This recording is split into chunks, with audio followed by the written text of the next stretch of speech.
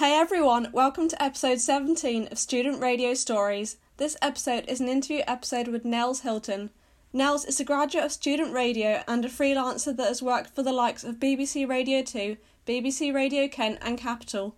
Nels is also coming to the end of his time as the Deputy Events Officer for the Student Radio Association. Let's get into the interview and hear more from Nels.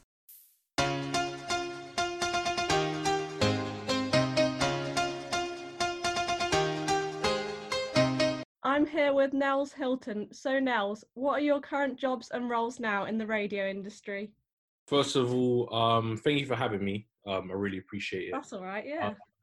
My current roles in the radio world, I mean, it's a bit ambiguous considering, COVID-19 and everything at the moment. But the best way to say it is I'm a freelancer. And I freelance for radio stations like BBC Radio 2. I also won a competition in February called BBC New Voices, and I was due to start my own show on BBC Radio Kent, but that's been paused for the time being.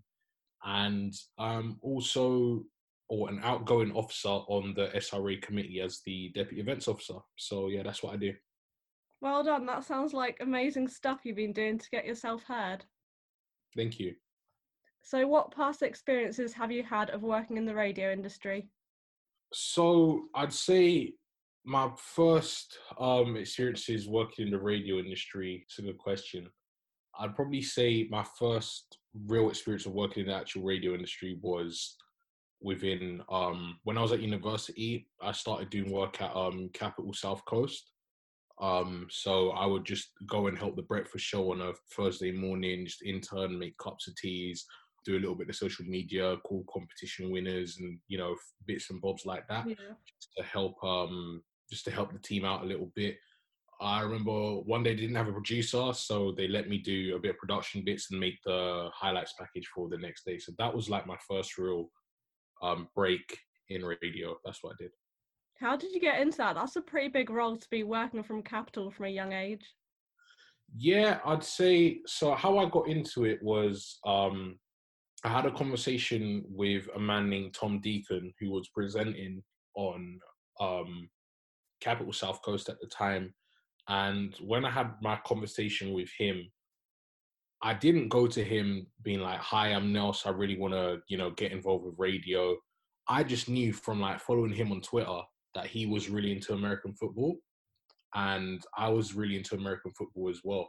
So I just used that mutual kind of interest and just went up to him at an SRA event and just said, "Hey man, I know you're into American football, aren't you?" And we just got talking about American football, about what teams we support. And then he invited me down to the studios, and the rest is history. So after that, it just went really well the first day. And he was like, "Yeah, keep coming back. We'd love to have you around."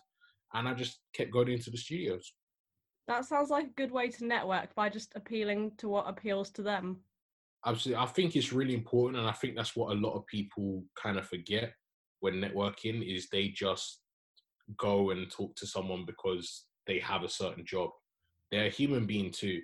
They have interests. They have a life outside of their work. And that's really important to kind of talk to them about.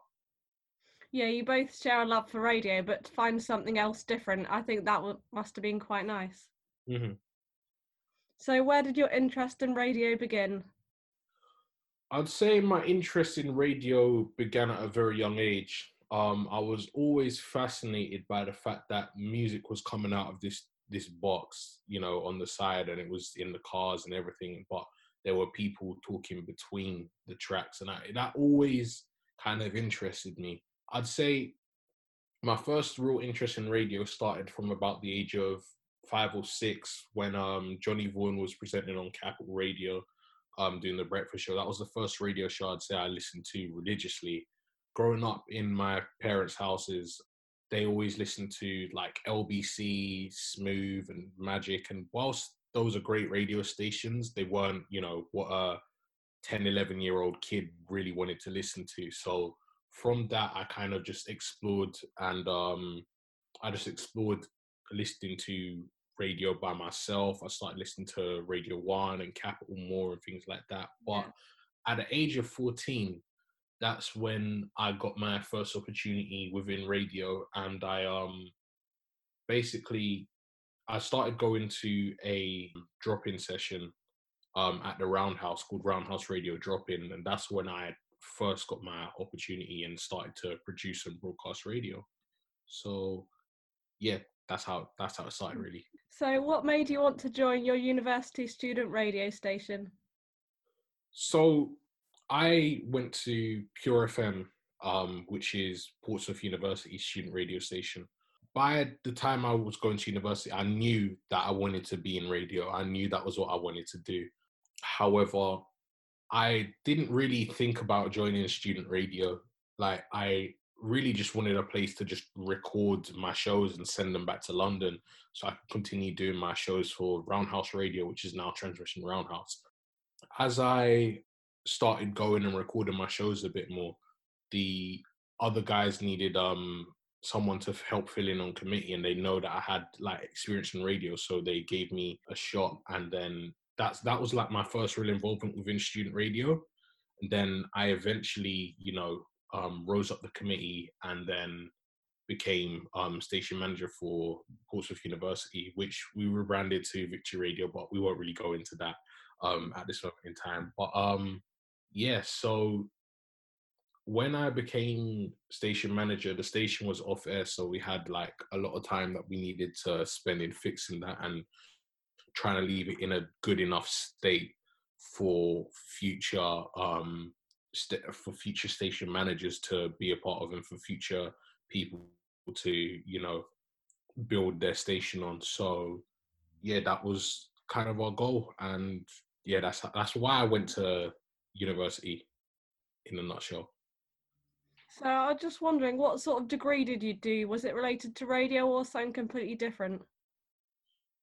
It wasn't related to radio. I did an English literature degree. I've always been a big fan of reading, and I got a 2-1 in that. For me, the degree was kind of a safety net to see that if I didn't, feel like I was making any progress with my chosen career, then I have something to fall back on, and I could maybe go for a different career option or a different career path. So that's why I did English literature. Oh, well done on your results. And I think it's just always interesting to hear from some people how their degree is like sometimes their passion and then radio is a side thing, or then they just get into radio and then radio becomes something that they enjoy and want to do instead of their degree. Mm-hmm. Yeah, I mean, radio was always the plan A, but growing up, I always thought, you kind of have to be realistic about these things, and sometimes, you're not cut out for everything. So if it didn't work out, then I wanted to have like a solid fallout plan, and yeah, it seems to be working out okay so far. So, what were some of your highlights during your time in student radio? Again, really good question. I would say some of my highlights were in my first year doing the SRA chart show in Portsmouth with two of my friends, Lloyd Ashton and Jack McHugh. Like, it was just such a that is one of the memories that I really hold dearly. Like, it was just such a fun day, like just doing that, because I'd never really presented with other people before. So doing something like that with them was just really fun. I'd also say my first SRA conference, which was in Norwich in my third year. I was the only one from my station that went, but I had such a good time. In hindsight, I wish I'd gone the first 2 times, because I really thought, like, I knew that I would have enjoyed it. So yeah, definitely conference. And I'd also say probably getting elected to the SRA committee at the end of my degree as well, because I wasn't really sure what I was going to do after I'd finished university, and that kind of gave me a opportunity to do something different that I'd never done before and continue, gaining links and gaining links and just gaining experience in the radio industry. So you said like the SRA becoming part of that. So what made you want to be part of the SRA committee? I'd say what made me want to become part of the SRA committee was that, well, first of all, I needed something to do after I graduated. So that was definitely one of the reasons why I joined the SRA committee. But despite that, I've seen like there was a lack of diversity in student radio across the board from when I went to Portsmouth, continuing on throughout the SRA committee. And that was something I wanted to help change. And being a part of that committee and trying to educate them on social issues that are maybe bigger than them, that's always been a passion of mine. So yeah, just helping people know about different, cultures and different people within radio, like, knowing that there's so many different types of people that do different things in radio. Like that's what I wanted to achieve. And just the amount of different projects that they do, like working on things like awards and conferences, so fun. I've had some of my best times working with people like Dan, who was the events officer last year, and like I've met some of my best friends through the SRA as well. So it's been something that I definitely recommend to a lot of people if they wanted to do it. But yeah, that's why I came involved, in short. So what does your role involve as Deputy Events Officer for the SRA? My role kind of involves like I work closely with Thomas, who's the production officer, and Dan, who's the events officer. Between the three of us, we put on the events like the Student Radio Awards and the Student Radio Conference. Dan kind of directs the shows, and whilst Thomas looks after the visuals, I am supposed to look after the logistics and stuff. So I look after like getting everyone from A to B, making sure all the seating plans are, in order, making sure that everything's running as it should be, and just making sure things run on time and stuff like that. So it's a lot of timekeeping and it's a lot of like organization, I'd say my role involves. And I'd kind of leave the creative stuff to the other guys. But I'd say that role is evolving. And I think you'll see that with what the SRA has planned over the next couple of years with events and stuff.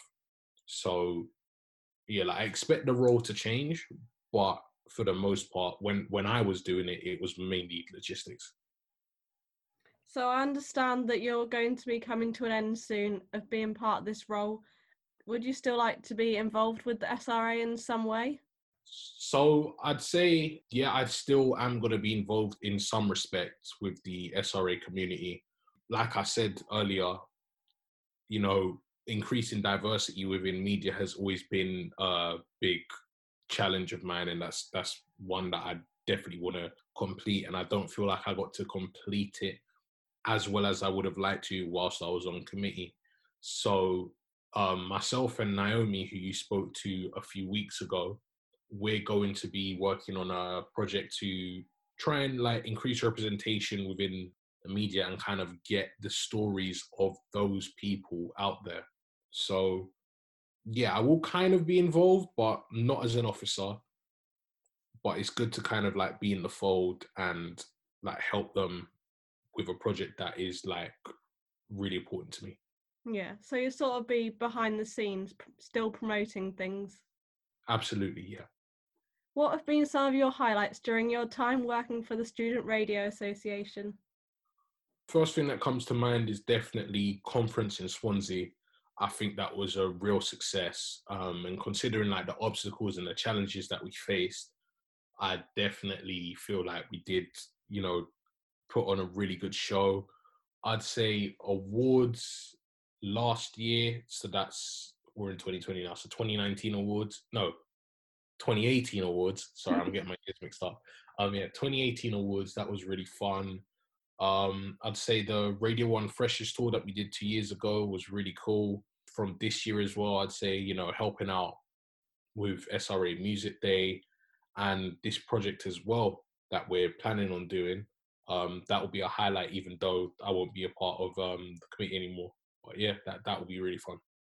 Yeah, definitely. Like I was at the SRA Con last year, and I mean that was my first conference, but I thought everything ran smoothly. Thank you. That's really good to hear. And I'm like, as you said, I'm glad to hear that you enjoyed yourself. So finally, what advice would you give to those currently in student radio wanting to work in the radio industry? I'd say I'd break it down to like a couple of things, two, maybe three things. The first one is, like I said earlier in the interview, don't always go to people wanting to talk to them about like just their job. Like, catch up with people. There's a human behind the role, and like they have interest too. If you build a relationship with someone, they're more likely to think of you when an opportunity arises. So like getting to know people and not just, talking to them for like for a job is definitely the way to go. The second one is, I'd say, with the fields becoming ever more competitive, I would say try and get experience within the radio industry now, whether that be through a national station, whether that be through a local station or an indie production company. There's multiple different ways to get involved with radio, like even, no matter where you are in the country. I'm sure you're based in the south because you go to the University of Winchester, don't you? Yeah. Like, definitely get in contact with places like BBC Radio Solent and see if you can help them on weekends. It'd be a good way to get your first job in radio, earn some money in radio, and it gives you a foot in the door. Like, that email and that pass is so helpful when you're trying to contact other people in radio for further opportunities. And the third piece of advice that I would give is just be consistent in whatever you're doing, whether that's presenting or producing. Always be, trying to update your skills, try and learn new things. If you're good with Audacity, then that's great. Learn Reaper. If you're good with Reaper, then learn Adobe Audition. Like, at some point you're gonna I know people are like, okay, you have to pay for these things, but at some point you're gonna have to use this equipment, when you get into a role in the radio industry. Yeah. Like myself, I've been learning how to use Final Cut Pro over lockdown. I've never video edited in my life, but I've just been teaching myself because like that skill will last me the rest of my life. If you're a presenter, for instance, like, and you're a specialty presenter, know your music, know what you want to talk about, know like your brand, and be working on demos constantly. I don't think people should be working on demos if they want to be a presenter like once every 6 months. They should be putting them out minimum once every 3 months, possibly even more than that. Like, show people how bad you want it. That's my advice. Well, thank you, Nels, for being part of the podcast and talking to me about your time in radio. Anytime. Thank you for having me.